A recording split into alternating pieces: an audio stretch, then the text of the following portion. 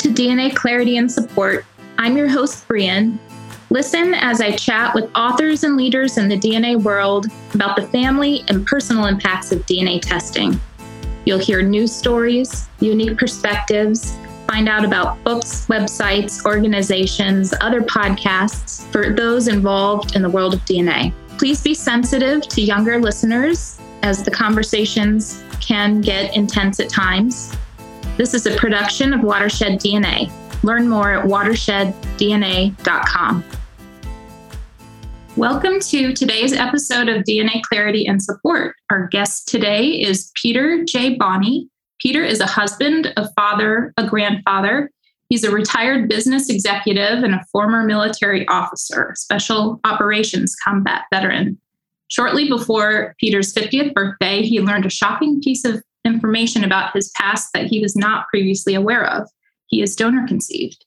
This led to research in assisted reproductive technology, the industry, and it has culminated in his latest book, Uprooted. Welcome today, Peter. I'm glad you're here. Thank you for having me. Your book is called Uprooted, and the subtitle is Family Trauma, Unknown Origins, and the Secretive History of Artificial Insemination. That's a big subtitle, and that tells me that there's quite a lot that you cover in your book. Could you tell us a little bit about what the reader might expect to learn when they pick up a copy of it? Sure. The reader can expect a part memoir and part expose on what has become a multi-billion-dollar assisted reproductive technology industry. And it is an industry, and it's a broken industry. And they can also expect a suggested fix of this broken industry.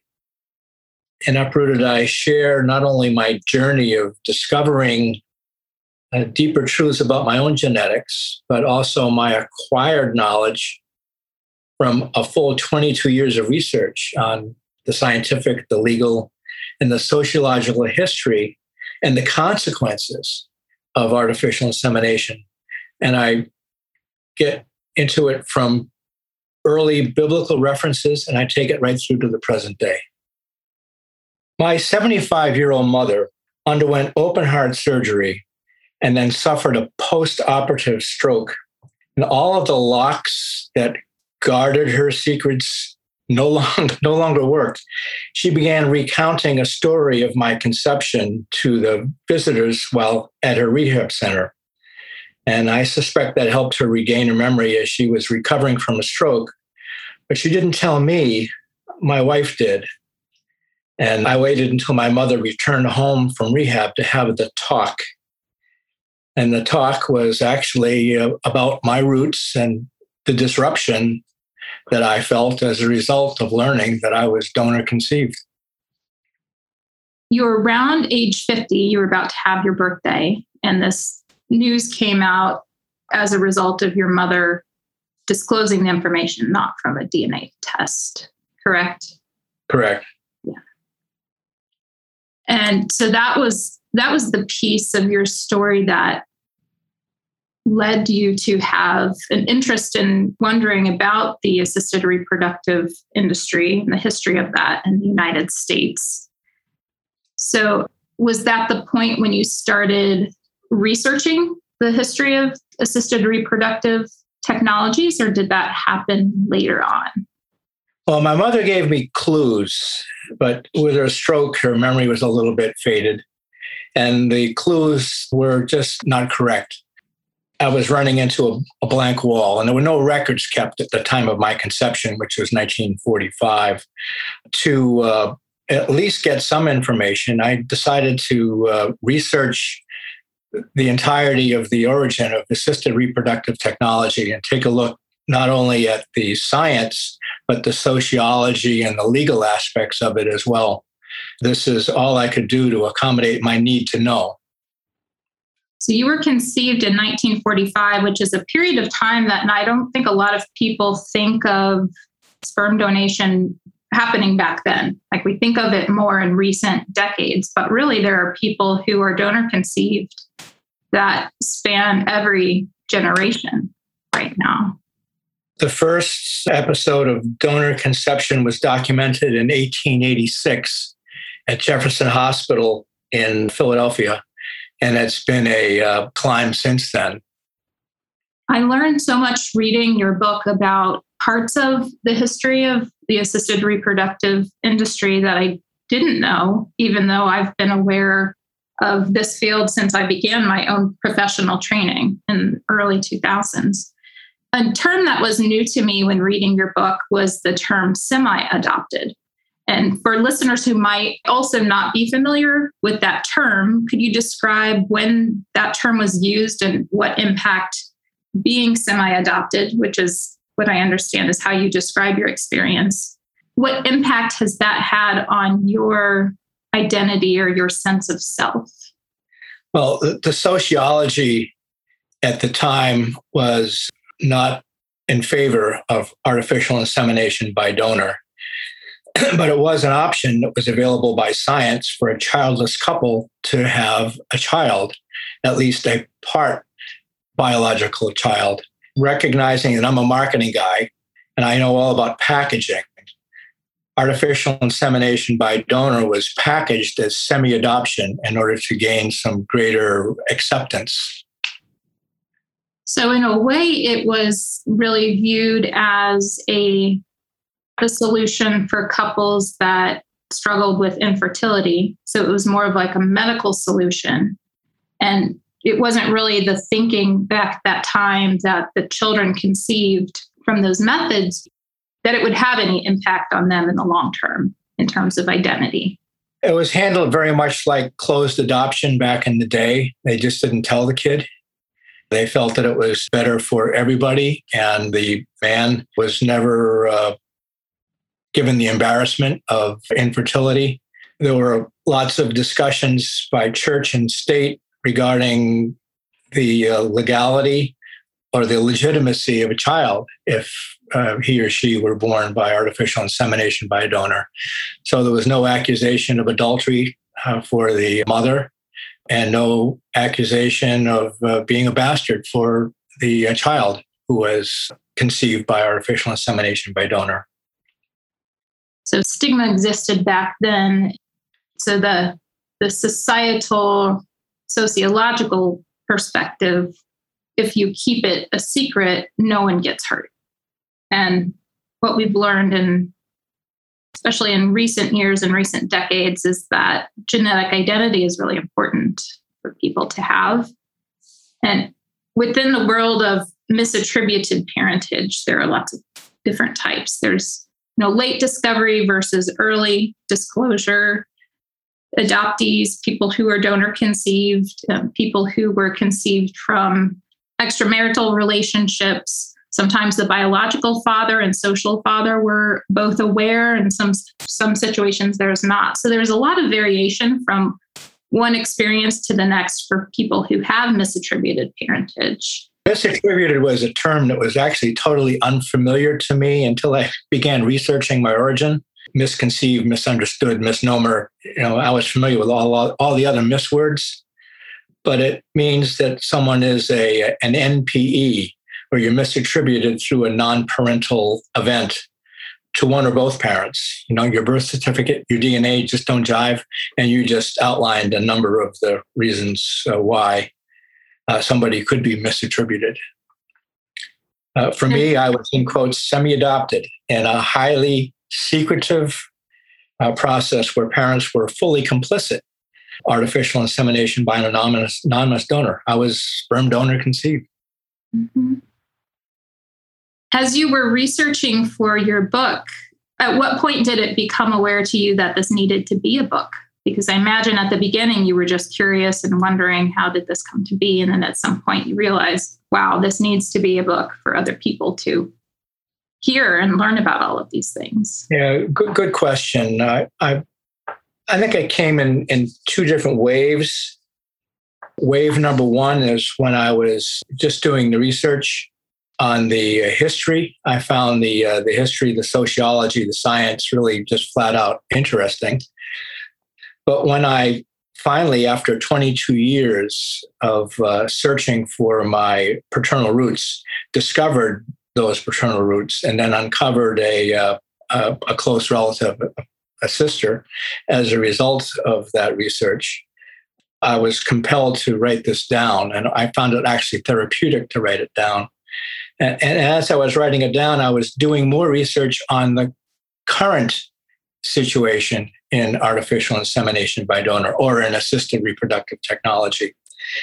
And when I took more a look at the current situation, I was really compelled to write it down. There just seems to be so many inequities and ethical issues with the industry that enables the conception of dozens, if not 100 or more, half siblings from the same donor without their knowledge.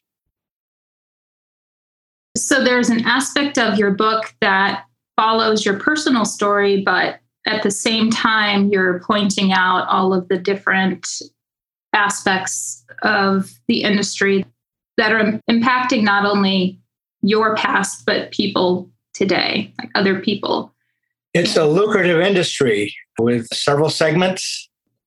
Fertility practitioners around the globe now actually participate in a several billion dollar services industry that's supported by some products that could well attract the likes of Goldman Sachs and JP Morgan. The sperm banks themselves account for $3.5 billion of annual revenue.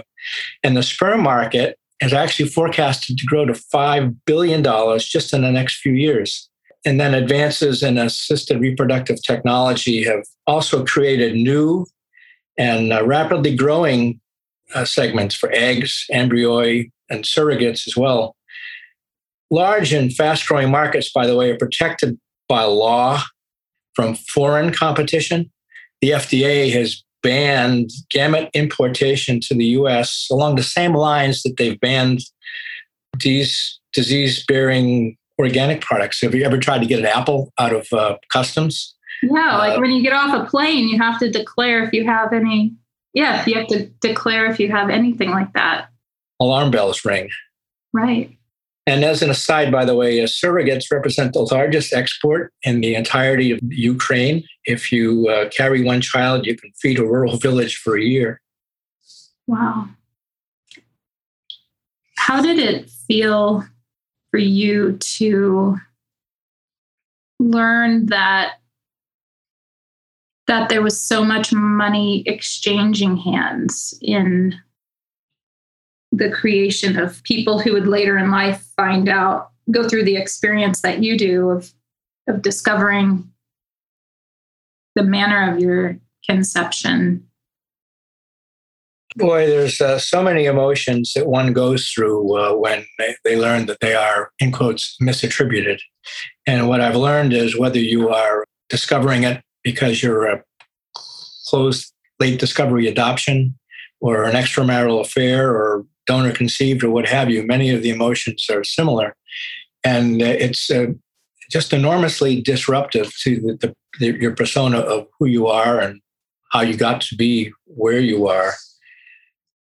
And the thought that I went through that, and so many other people have been going through that willfully by an industry that's just totally out of control, it was just astounding to me. I have a friend who used to breed Rottweilers, and I shared with him much of my story. And his perspective was that there's more regulation for breeding puppies and more regulation for breeding dogs and more protection to the unborn puppy than there are in this entirely large business called the conception of a human being. You bring up the term rights, and it reminded me that at the end of your book, you include a list of the Bill of Rights of the donor conceived. Can we talk about that for a little bit? Because I know this is a list that's partly inspired by other people, but some of your own ideas as well. That was a great part of your book that kind of, I felt like it brought together all of the different pieces that you explore in more detail throughout your book. And you narrowed it down to the main points that maybe people who haven't spent a lot of time thinking about what the experience would be like to be donor conceived. It helps a person like myself step into the shoes of you and others who've been through the experience of discovering that they're donor conceived and see that experience through your eyes. Do you want to talk about the Bill of Rights a little bit? Sure. It's terrific that medical science has advanced to the tune that it has to enable wanting people to have a family. I mean, that's fine. But the laws on the books all lean towards protecting the donors and protecting the recipients. Sure, they have rights, but can you point to any federal law that actually protects the rights of the donor-conceived child? I mean, somebody like me, the donor-conceived rights would abolish donor anonymity. You don't have that anyway with DNA science today. Anonymity has basically been obsoleted by 21st century technology. It would disclose donor genetics and medical history. It would require genetic testing of a donor. It would limit the number of offspring per donor so that someone doesn't have 100 siblings that they don't know. And it would register the sibling donor offspring to one another so that they would know. It would require donor and recipient counseling regarding the need and the rights of the donor-conceived child, and then define some legal consequences for blatant fertility fraud. Right now, today, you can take a look at some fraudulent situations that have gone on and say, gosh, that really is unethical, isn't it? But there's no legal recourse. So the Bill of Rights essentially are drawing attention to the fact that there's not uniformity across the industry of everybody doing these things. I imagine that there's a lot of cryobanks and fertility clinics that are already starting to do or have already adopted some of these practices, but it's not across the board. That's kind of the issue at large that I think your book will help bring the conversation in is right now it's not uniform across the board, and we need to change that. There may be some guidelines. There's a trade association that puts out guidelines. A guideline is not a law. A guideline is not enforceable by law.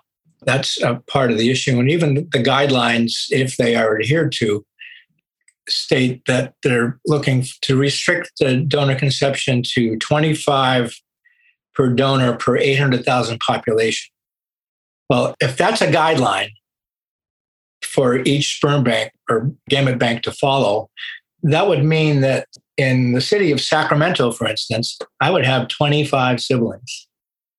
In metropolitan Boston, I'd have 125 siblings. Wow. But if I were in New York City or Los Angeles, following that guideline, I'd have 250 siblings. So is that really a guideline to follow? And it's not a law. Now, if I were to donate to a sperm bank and they follow that guideline, there's nothing precluding me from going to 6 other sperm banks. So you take that guideline, multiply it by 6. Also, these gamete distributors are now occupying their seats not by medical professionals, but by people that have Procter & Gamble and merchandising experience. They're run like Harrods or Nordstrom's. There's catalog marketing. I'd say it follows my business experience that there's the 80-20 rule. Familiar with the 80-20 rule? I am. 80% of the people actually buy 20% of the inventory, milk, bread, meat, and the other 80% or the other 20% purchased by 80% of the people, or rather the other way around. So using that guideline or using that rule, the 80-20 rule, and taking the facts that of the top 5 sperm banks that have 100 donors each, they supply 50% of the sperm in this country. So you do the math. You do the math. A very diverse pool. No, you do the math on that, number one. Do the 80-20 rule, number 2. And it's no wonder that you have a half dozen or so siblings born to the same donor every year. The 10-year life of sperm, if it's frozen, multiplied by that number, it's no wonder that people have over 100 siblings in the course of discovering that they are donor conceived. Did you post something on social media recently where you were out at a restaurant in a different country, and on the menu there was something that was like an advertisement to families? Am I remembering this? That took my breath away. Brianna. Yeah, so tell me about it. I was in a restaurant in a beautiful setting in the Azores, actually. Barclora, I think it was called. And there at the, you flip the menu over and it's in English. On one side it's Portuguese, the other side it's in English. And there is an advertisement for targeting Americans saying, if you're having difficulty conceiving, come to my clinic, and we're European certified and so on down the line. My gosh, that just took my breath away. Now, I asked the waiter, why did this show up on the English version of the menu? And he said he didn't know. I should go talk to the manager. And was it on the other side? Was it on the Portuguese side too? No. It was only on the American side, the English side. It was only on the English side, but they were advertising for Americans. So I asked the manager, whose name was Abel, and I said, Abel, can you tell me how this thing got on here? And he said, well, actually, the owner of this restaurant is the owner of a fertility clinic in Portugal. And he's found a little bit of a niche, and the niche is either highly stressed Americans on vacation coming to think that they have a little bit of opportunity to conceive a child if they just get away from the stress. Wow. Now, in Portugal, they require anonymity for any donor. So then that would be perceived as a benefit for a couple that wants to have an anonymous donor? Well, or the uninformed that just aren't knowledgeable about the impact of misattribution on a child when they late discover it. So I can just see 20 years from now, somebody learning through DNA or what have you that their parentage isn't quite what they thought it was. And all of those stories about, hey, mom and dad or whatever got pregnant when they were on vacation in Portugal and you were conceived in Portugal. Yeah. If the full story comes out, I mean, if mom and dad have already died before the child makes the discovery, they may never know the true whole story. No, they may never know. They may think an extramarital affair or any number of things. They may think that their mom was raped. I mean, who knows? Right. And you write about family trauma in your book as well as personal trauma. And you said that you had a counselor say that you have the trifecta when working through the discovery of your donor conception. Did you experience that discovery as traumatic? And could you explain how that impacted you as you were working through parts of your past? Yeah, well, when I did discover this, it was traumatic. Number one, I was going through a marital crisis on top of that. Number two, so therapy was times two. It was my own personal therapy and some marital therapy at the same time, sort of a condition for keeping my marriage together. And as I went through the therapy, what I learned is that new trauma often rekindles old trauma that you thought was long past. In my case, I had a very disruptive childhood and I had a lot of PTSD from a war zone that I just never effectively dealt with. So my therapist did say, son, you just hit a trifecta. So in order to deal with my primary issue that I went to him for, I really had to resurface all of those old issues that, frankly, I never effectively dealt with. Mm-hmm. That was the hardest work I'd ever done in my life. I can only imagine. And when did that happen? Because that was maybe a time when the recognition of the importance of counseling and not having that be stigmatized. Yeah, it was in 1995 when I first discovered this. You know, in the old days, I've seen this in both in the war room as well as in the boardroom. that if you have issues in dealing with situations, maybe you're just not fit for command. View it as a weakness. And I was a CEO who needed some therapy, and I kept it quiet, but I just needed some help. So I sought that help through a therapist. I'm really glad that you're talking about that, because I think there's people out there who will hear this discussion and maybe they've been reluctant to go see a therapist or a counselor because they have that belief that they should be able to get through it all on their own. And hearing your story, maybe that will be the impetus that they needed to encourage them to go work through a traumatic discovery. Because I think you were definitely not alone in experiencing what you did as traumatic. So thank you for sharing what's really a personal piece of your story with listeners. Well, you're welcome. I have a lot of anxiety about releasing some of the things that I kept so personal for so long, but this is the time to do it. Yeah. And you mentioned Roxy earlier on in our conversation. How would you feel about me asking a little bit about that relationship? Go ahead. Which relationships in your life have you noticed have been impacted the most since your discovery of your donor conception? Has it been the relationships closer to you? Have they grown or changed?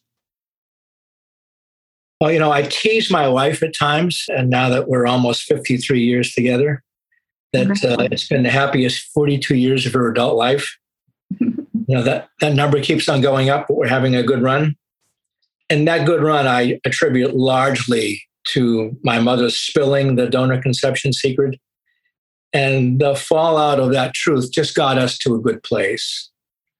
And with the help of the therapist and a full bucket of truth, I was able to come to terms with some of my demons and express my feelings and reveal my vulnerabilities and create a far greater sense of intimacy and trust in my relationships, not only with my wife, but with my mother when she was still alive, and now my grown children, my friends, and even my business associates. You mentioned Roxy. My family bond grew when I shared my discovery with my dad's family, my Italian cousins. They no longer refer to me as a biological cousin. I'm now a logical cousin. I like that. Logical.